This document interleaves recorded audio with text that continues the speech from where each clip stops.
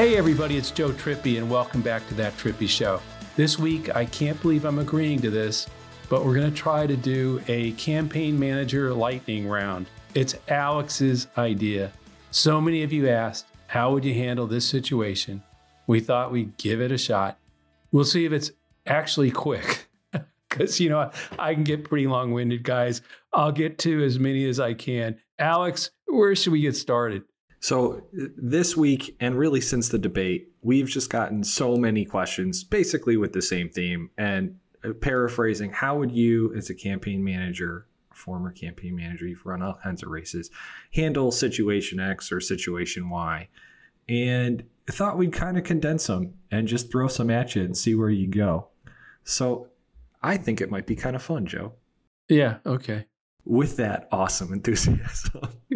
So a lot of them, and again, I think there were 7 or 8 asking about different primary states, but I just want, sure, because and I think it might be helpful to explain, before you were running national campaigns, you were actually moving state to state for presidentials, which I think maybe not everybody on this call knows. And one of the questions was, if you had a candidate in the Iowa primaries right now, like, what should they be doing right now? Not what are they doing, not Ron DeSantis doing whatever he's doing, but like, how do you actually win in Iowa?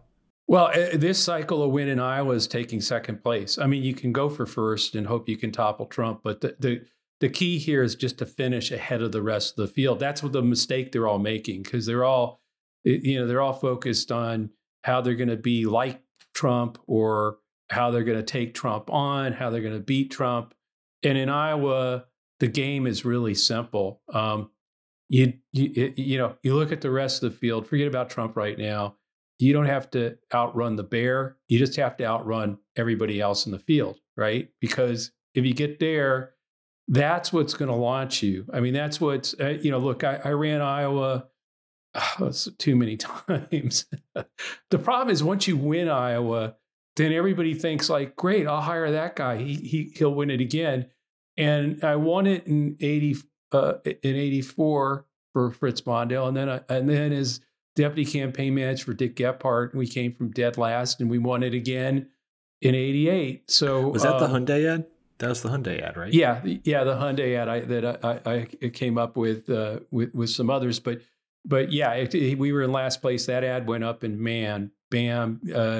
Dick went in the lead, rolled past Dukakis and Paul Simon. But so you've got to it's just, by the way, the same thing happened with Barack Obama when he defeated, won Iowa. It answered a hell of a lot of questions. Like, everybody was like, no, the country's not ready. The country's not ready. And here is like this 97% white state, which still gets a bad rap in the party for some reason. It's not being diverse enough, and it's not. I understand that part, but Barack Obama did win the state and beat Hillary Clinton, and it launched him. Iowa is full of surprises. It always is. George Bush beat Reagan there.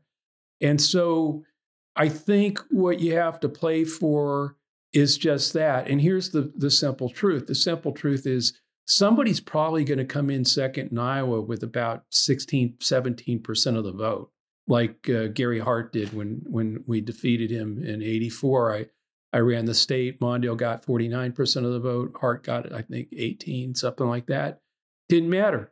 He was second. The entire press corps and everybody who'd been bored all the way through, knowing it was going to be Fritz, just jumped on. We finally know who it is, which is what I think is going to happen this time. So if you're looking at 16, 17% winning you the state, this is pretty simple. It's literally building an organization, and it's not just the organization, but it's the candidate going into those rooms, those cafes, those living rooms, those barns, having a really good organization that understands who showed up in that barn, which 50 people in the county showed up, and hopefully 10 of them fell in love with you. And you sign them up, and you get them to bring another 200 people the next time you come into that town. And you just keep doing that with an eye on not on Trump, but an eye on demolishing, coming in second, beating the rest of the field. That's going to be the launch pad for somebody. And that's what I would be doing right now. The problem some of them have is I think DeSantis doesn't do well in a group of 50 people. That's a problem. Dick Gephardt did. Or 5,000. Or 5 million. Yeah, Dick Gephardt did very well. He was great in those kinds of settings. And there are lots of candidates. Huckabee on the Republican side had a great campaign. He had Chuck Norris who would go with him, and that would attract the crowd in. But they lacked the organizational ability to take advantage of it. So I think that's what you want to do. You've got to understand that there's 99 counties. You've got to fight in all 99 of them. You need an organization in all 99 of them, including Page County, which is, it's a small county, but you got to be there.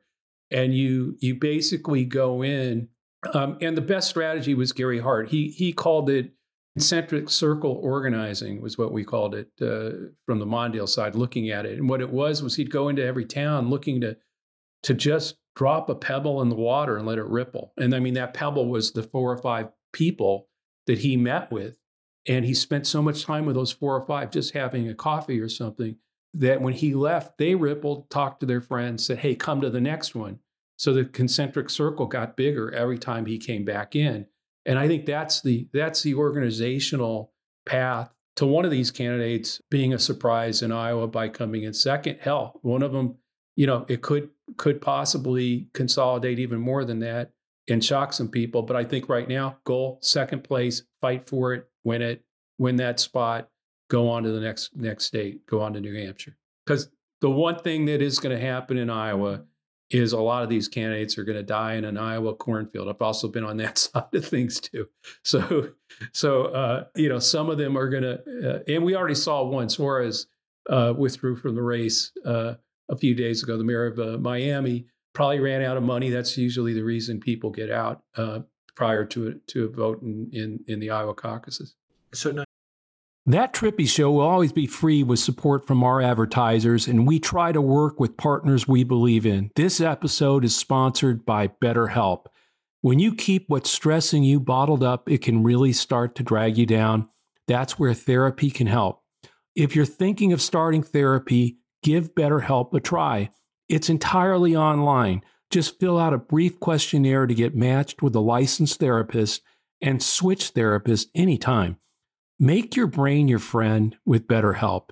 Visit BetterHelp.com/Trippy today to get 10% off your first month. That's BetterHelp, HELP.com/Trippy. Support for That Trippy Show comes from Odoo. What is Odoo? Well, Odoo is the only software your business will ever need. Featuring a suite of integrated business applications, Odoo connects your business operations together so you get more done in less time. Odoo has apps for everything: CRM, accounting, sales, HR, inventory, marketing, manufacturing, you name it. Odoo's got it. To learn more, visit odoo.com/Trippy. That's ODOO.com/Trippy. You mentioned New Hampshire, which I want to get to, but it strikes me, one question before we do that. Being an Iowa primary voter, really on either side, means you are getting polled every day of your life. You are seeing more ads than almost all Americans ever would. Is that why? Is it just the caucus structure, or is that why that kind of concentric circle organizing, but like making a personal connection and having a candidate that you can actually see and talk to and shake their hand and listen to? Does it all kind of feed? Like, is that why it's so important in Iowa? Well, I mean, TV's still important. Digital's still important everywhere. I mean, obviously it's gaining more importance, but in Iowa, the turnout is so low. Basically people have to, you can win a whole bunch of people with TV ads. Hey, this is why I'm great and everything.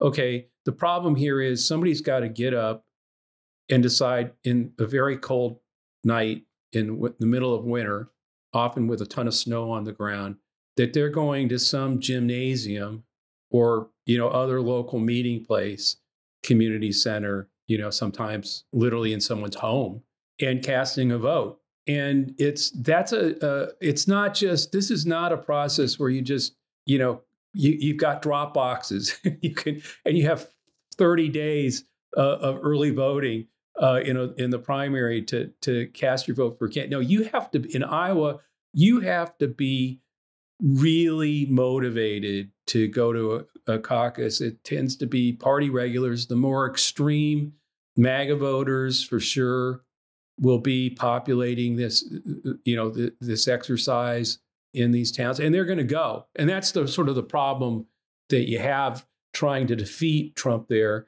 is the one thing is who's got the most motivation, and is a cult following that will show up. Yeah. So that's what I'm saying. Forget about him. Go get you have to get people excited about you and why you're better than the rest of this field and why you're the best one to take on Trump. Because I suspect in most of these counties, the only people that might even consider you are people who are not going to be crazed to turn out for Trump. So, right. So you don't need to make that case. Yeah.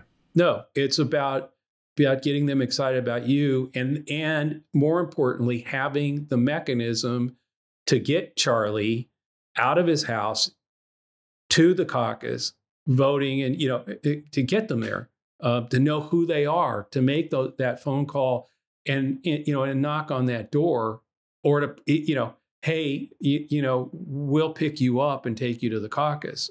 It's both a candidate likability challenge and an organizational challenge like none other. Because in most states, once you get out of Iowa and New Hampshire, you go to Michigan, you go to New York, you go to Texas, Florida, forget about it. You're not going to knock on it. It doesn't matter how strong your organization is. It's going to be television, digital, your rallies, things like that. But in Iowa, it's completely different. And that's what's also interesting about the Trump thing, because I don't see him doing the 99. He doesn't have to. He's got crazies in every county, so in every town that will turn out for him. That's what they're banking on. So how different is it going from Iowa to New Hampshire? What do you have to do in New Hampshire differently than you have to do in Iowa? Well, I mean, it's a whole different game. It's the same game at the local level, community centers, meeting people. I mean, in New Hampshire, they're pretty, the joke there has always been, you ask people, are you going to support Jeb Bush in the 2016 New Hampshire primary? And the answer always is, I don't know. I only met him 6 times. So they're very jaded, but very focused. They take the first primary very seriously, and you cannot ignore that. I mean, that's what I'm saying. Somebody who they only met once, no way, ain't going to happen there. They also love to knock down somebody who took Iowa. Mondale took Iowa. Hart demolished them. Obama wins Iowa. Hillary Clinton wins New Hampshire. George Bush won Iowa. Ronald Reagan wins New Hampshire. So there's some of that, but also that's what it's interesting. That's why I think second place in Iowa is so important, because if you come in second in Iowa and Trump won it, and sort of the way New Hampshire works, you're on your way to giving this guy a fight in New Hampshire. Why? Well, first of all, it's pretty open primary there. That means independents can vote in the Republican primary. It also means Democrats can vote in the Republican primary if they want. You have to go in and say, yeah, I want to vote in the Republican primary that day, but you can do it on the same day. So and with Biden not having a fight, I know RFK Jr. Is trying to make hay out of, Biden won't be on the ballot in New Hampshire, so I'll be on it and vote for me. I don't think a lot of Democrats are going to waste their time doing that. So you come out of Iowa with a little bit of fire in the rocket boosters coming out because you just took second place with 16%. There's plenty of instances of this, by the way. and you've done now, you have to have done the groundwork, right? You have to have been there in those rooms, taking New Hampshire seriously, answering their questions, doing all that. Those two things start matching up. We finally get to a place where we know by the end of New Hampshire and Iowa that who the real challenger who's emerged out of this boring, weird, strange, crazy cast of character candidates who by then will have done like, I don't know how many debates where no one emerged. Somebody had a moment. All that kind of stuff's going to happen here. But in the end, I think all of it continues to, after every debate, after every forum, it's going to be, yeah, this one did okay. That one did all right. Oh, she had her moment, whatever.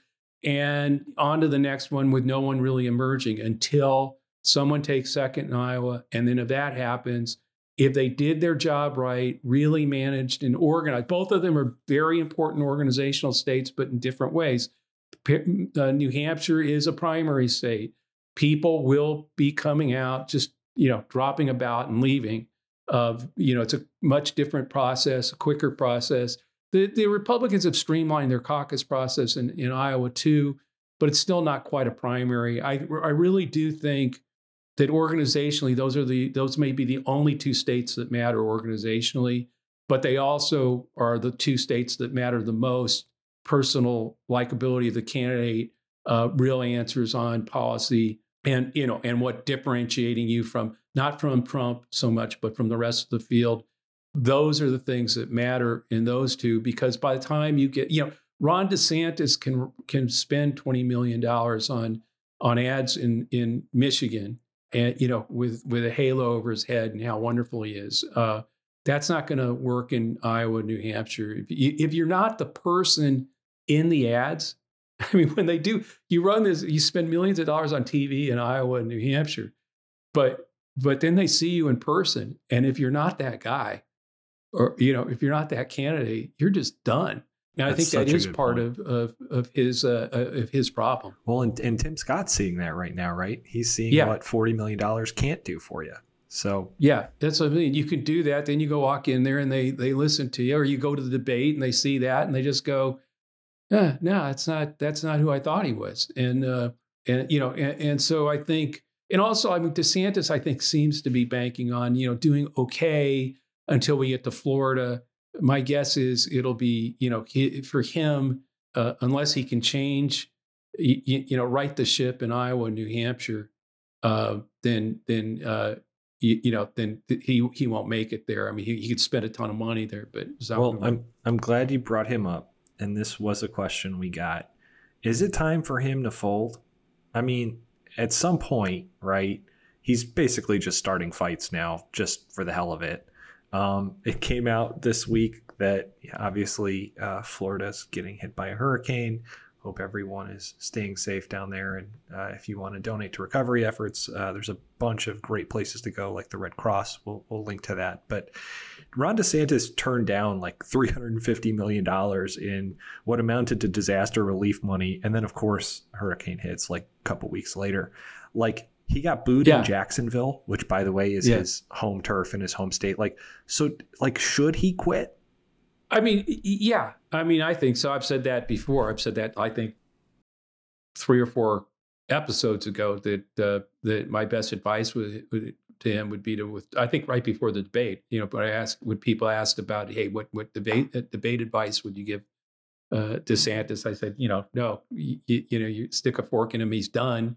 He should, get out. I don't think he will.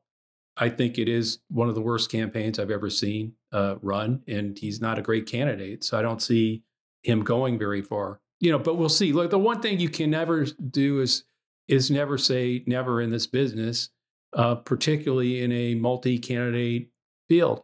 Particularly when the leading candidate has dozens. Yeah, that's what I mean. I mean, somebody. What I'm saying is somebody will emerge. It's just not possible. I mean, there's a bunch of things.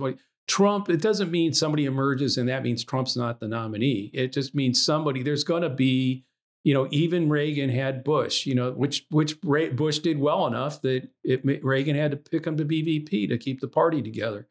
I suspect some of these people are actually in the race hoping for that, right?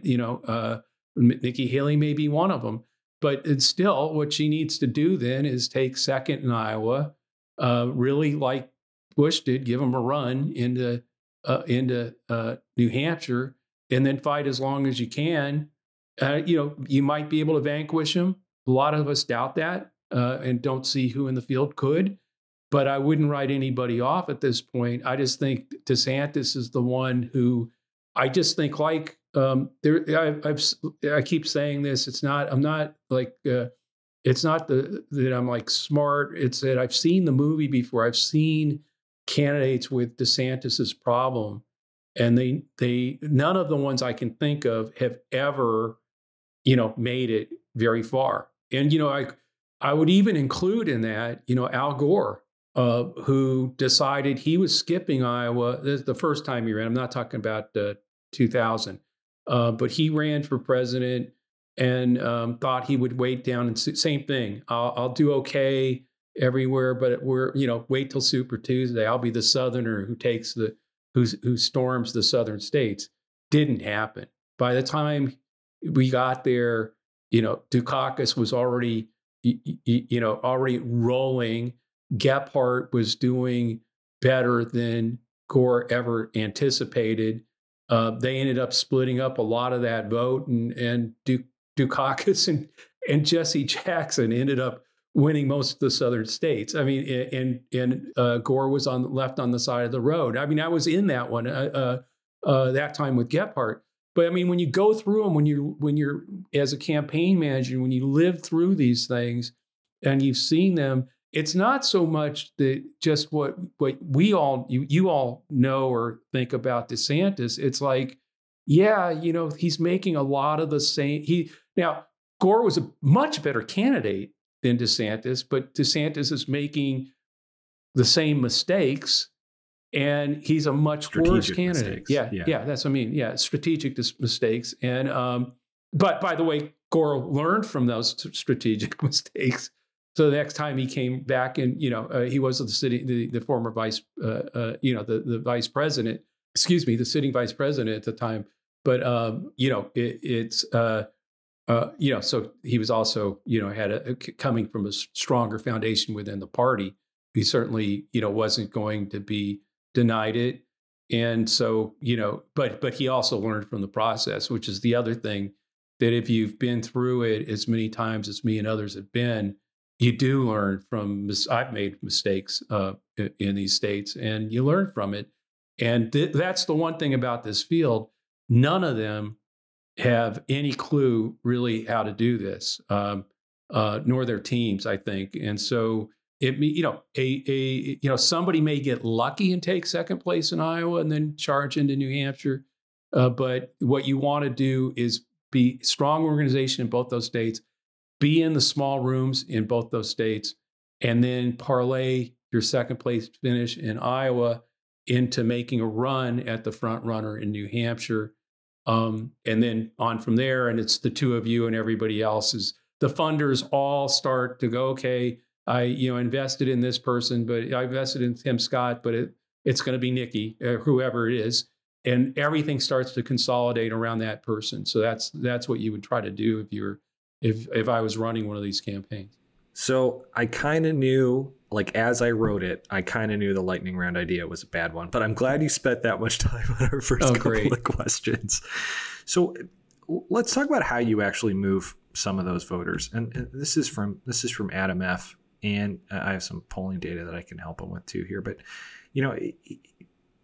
looking at the last debate, the last Republican debate, a lot of the candidates got tripped up on Ukraine. It was kind of a consistent theme. We didn't get to this last week. I'm glad we're getting to it today. But it was kind of clear that once you got to foreign policy, everybody, except maybe Nikki Haley, which kind of makes sense given her brief resume, but everyone was kind of deer in the headlights.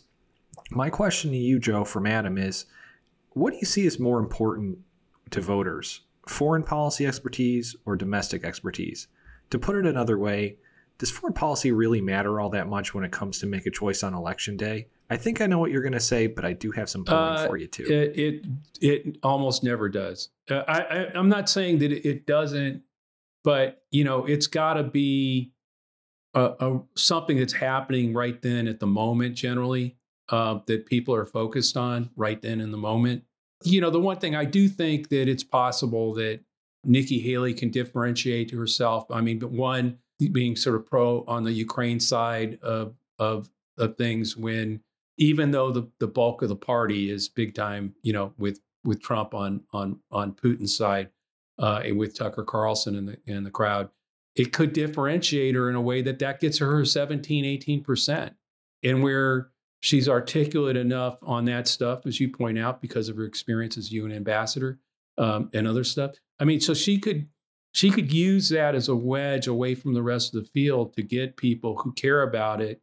But in the end, particularly with the polarization, not even the economy, domestic stuff in that sense has the same power that it used to. I mean, it basically, you're seeing it now with the economic numbers being where they're at, and Biden's approval ratings being on the economy, and his own approval ratings overall being low.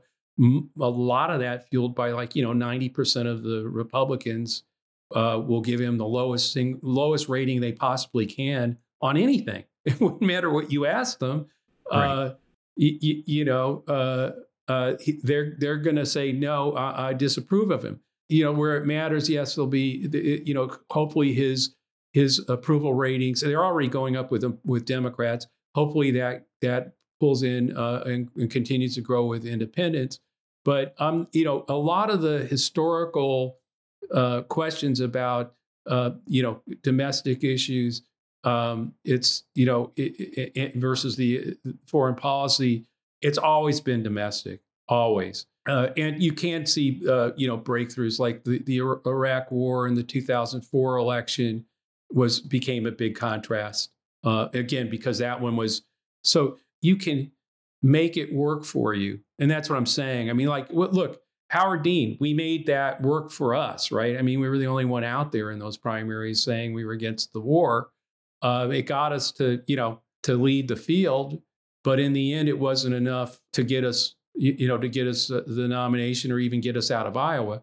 I think Nikki Haley could be in a little bit different position because, and we needed to get to 35-40% to win Iowa against Kerry. Right. She only needs 17 or so to take second. To come in second, which would be a big surprise for her. So I can't rule out that the foreign policy stuff won't matter, that it's always domestic, but it usually is. And particularly, by the way, in the general election, the economy usually weighs on the incumbent president. If it's good economy, that takes a lot of the weight off. If it's a bad one, you're carrying that into November.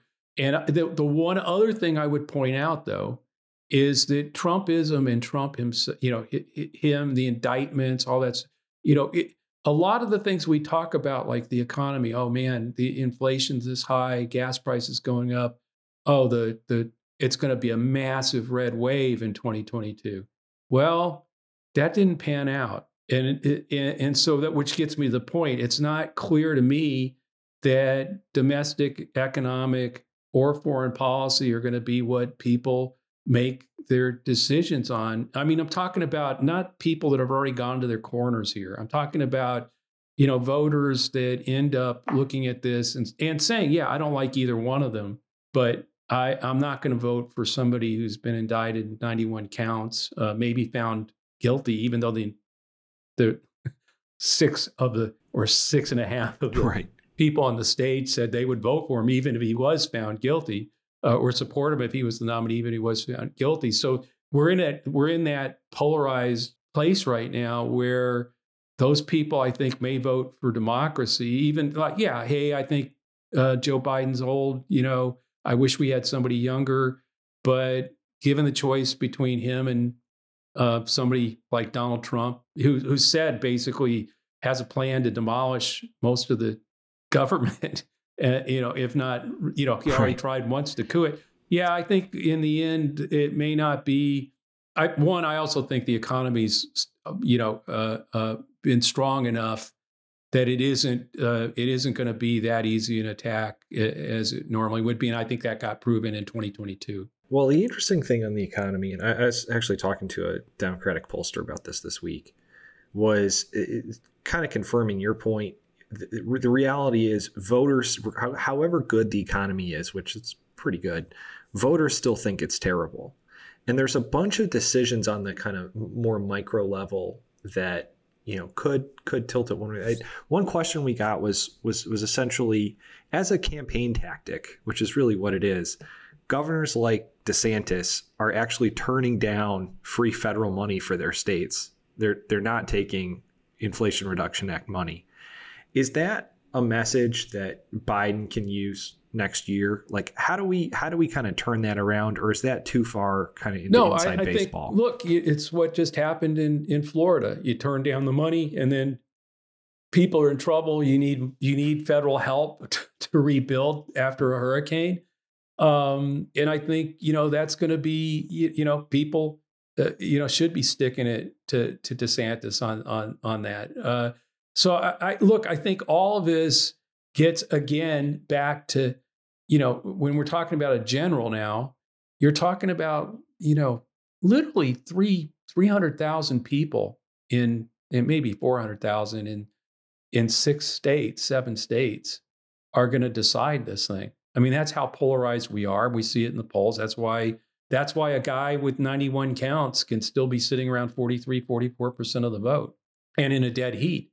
Or slightly behind Biden, but that's why, and it's really that last group, right? Who primarily say that there's things they don't like about either one of them, but when you press them, and when I've seen pollster after pollster, push them, okay, you don't like either one, but if you had to vote, which one? They almost always, in fact, I think always in every poll I've seen, break to Joe Biden.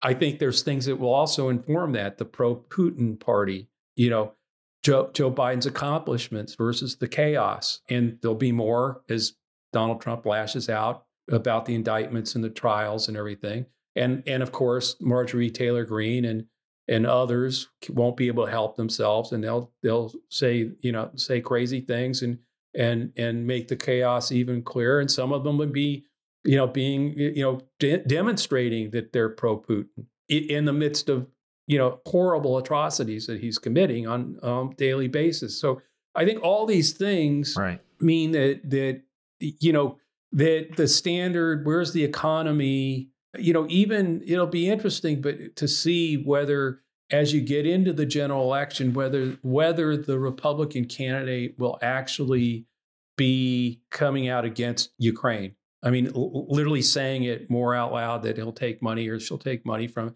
I mean, Haley won't, but it'll be interesting to see that, because I think there will be the group that it will move away from the Republican nominee, the Republicans that remember exactly what Putin is, remember Reagan urging Gorbachev to take down that wall, that stuff, who go like, what the hell? And you're talking, maybe it's only 5 points, maybe it's only 10 points. But I think more of those people are going to leave and either not vote or vote for Biden, or potentially a third party, which has its problems, which we talk about all the time, but unlikely to get them more votes than they lose. In other words, they've already got, if you're a white supremacist who loves Putin, you're already there, man. You're going to vote for Trump. I mean, that's what I'm saying. So it'll be interesting. I think as a primary thing, it's very, it's clear. Some of them are like, I'm with them. I want all you people who love Putin to vote for me. Nikki didn't take that bait. She went the other way. But I think some of these people who are saying this now are gonna like do the old shuck and jive and move back the other way, or just stay silent on Ukraine, and which will make it less of an. I mean, it won't be the battleground. Although Biden and Democrats should make it if it's been a pro-Putin person who gets the nomination, that'll be a dividing line with that group that you need to move. Writ large, there'll be plenty of people in the Trump-Putin party side and plenty with Biden and Right, but Ukraine, they but ain't moving. they aren't going to move. It's this other group that they may move because of that. Some of them will move Okay, because of abortion, because of Dobbs. I mean, we're seeing that, right? right. Republican suburban women. So it's that's what I'm saying. I think it's more those kinds of 10,000 here, 100,000 there, 40,000 here kind of things instead of writ large. Oh, the economy sucks. I'm voting this guy out. That's not going to happen. So, okay, Joe, I got good news and bad news. The bad news is we're just about out of time. Good news is we have plenty more of these for a future show. So I'm going to let you pick one here. You want to talk about Arizona, or do you want a question on the process? Oh, okay. Process. I don't know. I have no idea what these questions are, folks. So I could have just really screwed myself. That's Yeah. the point of a lightning round. Okay, so this is from Simeon in North Carolina. He says, as a North Carolinian, I'm hoping to see efforts like ranked choice voting make some headway in offering up space in the political discourse beyond modern hyperpartisanship. Do you think Democrats can be convinced to support something like that, to offer GOP voters a way out of the far-right abyss, or is it a missed opportunity to scoop up independents? So, Joe, is ranked choice voting the solution here? No, I think it's not a bad. There are a bunch of different ways. I think that could be improved, and ranked choice voting would be one that I would support. I also think. I mean, I'm talking about moving forward here. None of this is really going to change in the 2024 election. I also think the open primaries that California has, for example, is really where the first two, regardless of party, make it to the runoff to the general election. I've participated in those. I mean, and Alex, you and I've done them, and they're much different races than than a Republican nominee and a Democratic nominee fighting. It really makes all the candidates, talk to all the voters because they can in these primaries. So there's several of them I think could be useful, and that some states are actually. But Maine has ranked choice voting for everything. I don't think they have it for president, but for governor, senate, for the other races, they have ranked choice voting. I think it works. Well, what's cool about ranked choice is that in theory, it kind of blunts the Trojan horse campaigns of a third party, right?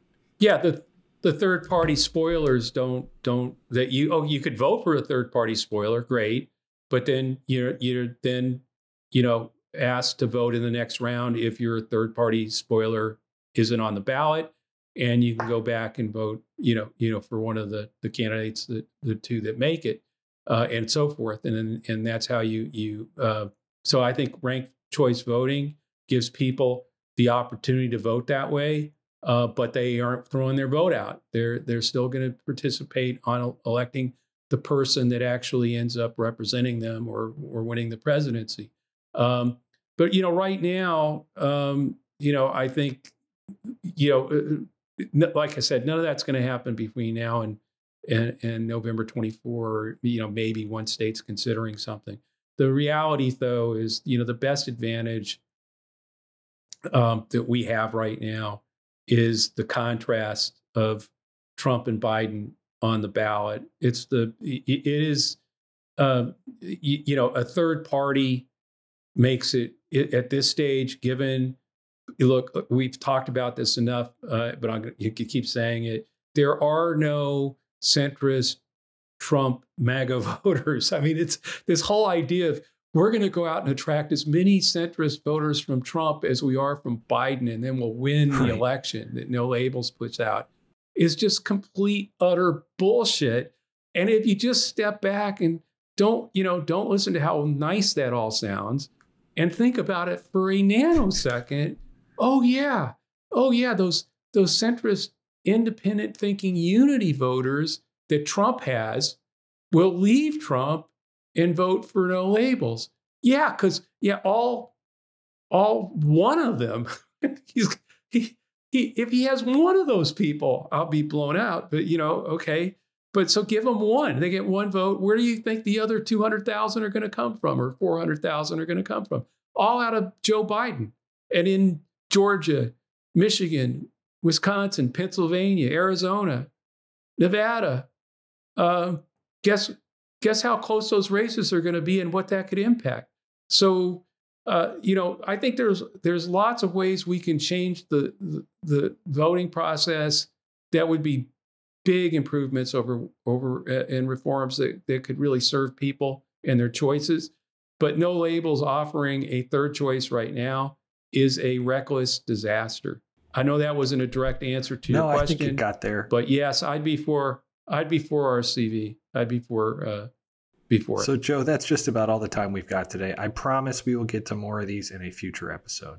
Thanks, Alex, and thanks everyone for listening to That Trippy Show. A reminder that this podcast will always be free and is part of Resolute Square. Check out the latest at resolutesquare.com/trippy. Also, I should say one of the ways it's always free is we are starting to do take ads on the show to help pay for our production costs. And so I hope you guys will put up with listening through them. Most of them are things I believe in, or Alex does, but they're going to continue to be on for a while. And we thank those sponsors for making it possible for us to keep doing this. Please subscribe, and thank you for listening to make it possible. Thanks. Please subscribe to That Trippy Show and leave a review on Apple or wherever you listen. You can always send us a question to thattrippyshow@gmail.com or leave us a question in a review on iTunes. And Alex is actually starting to find new and unique ways to get the listener questions in there. We'll probably do some more lightning rounds. I kind of had fun with it. Hope you did too. See you next week.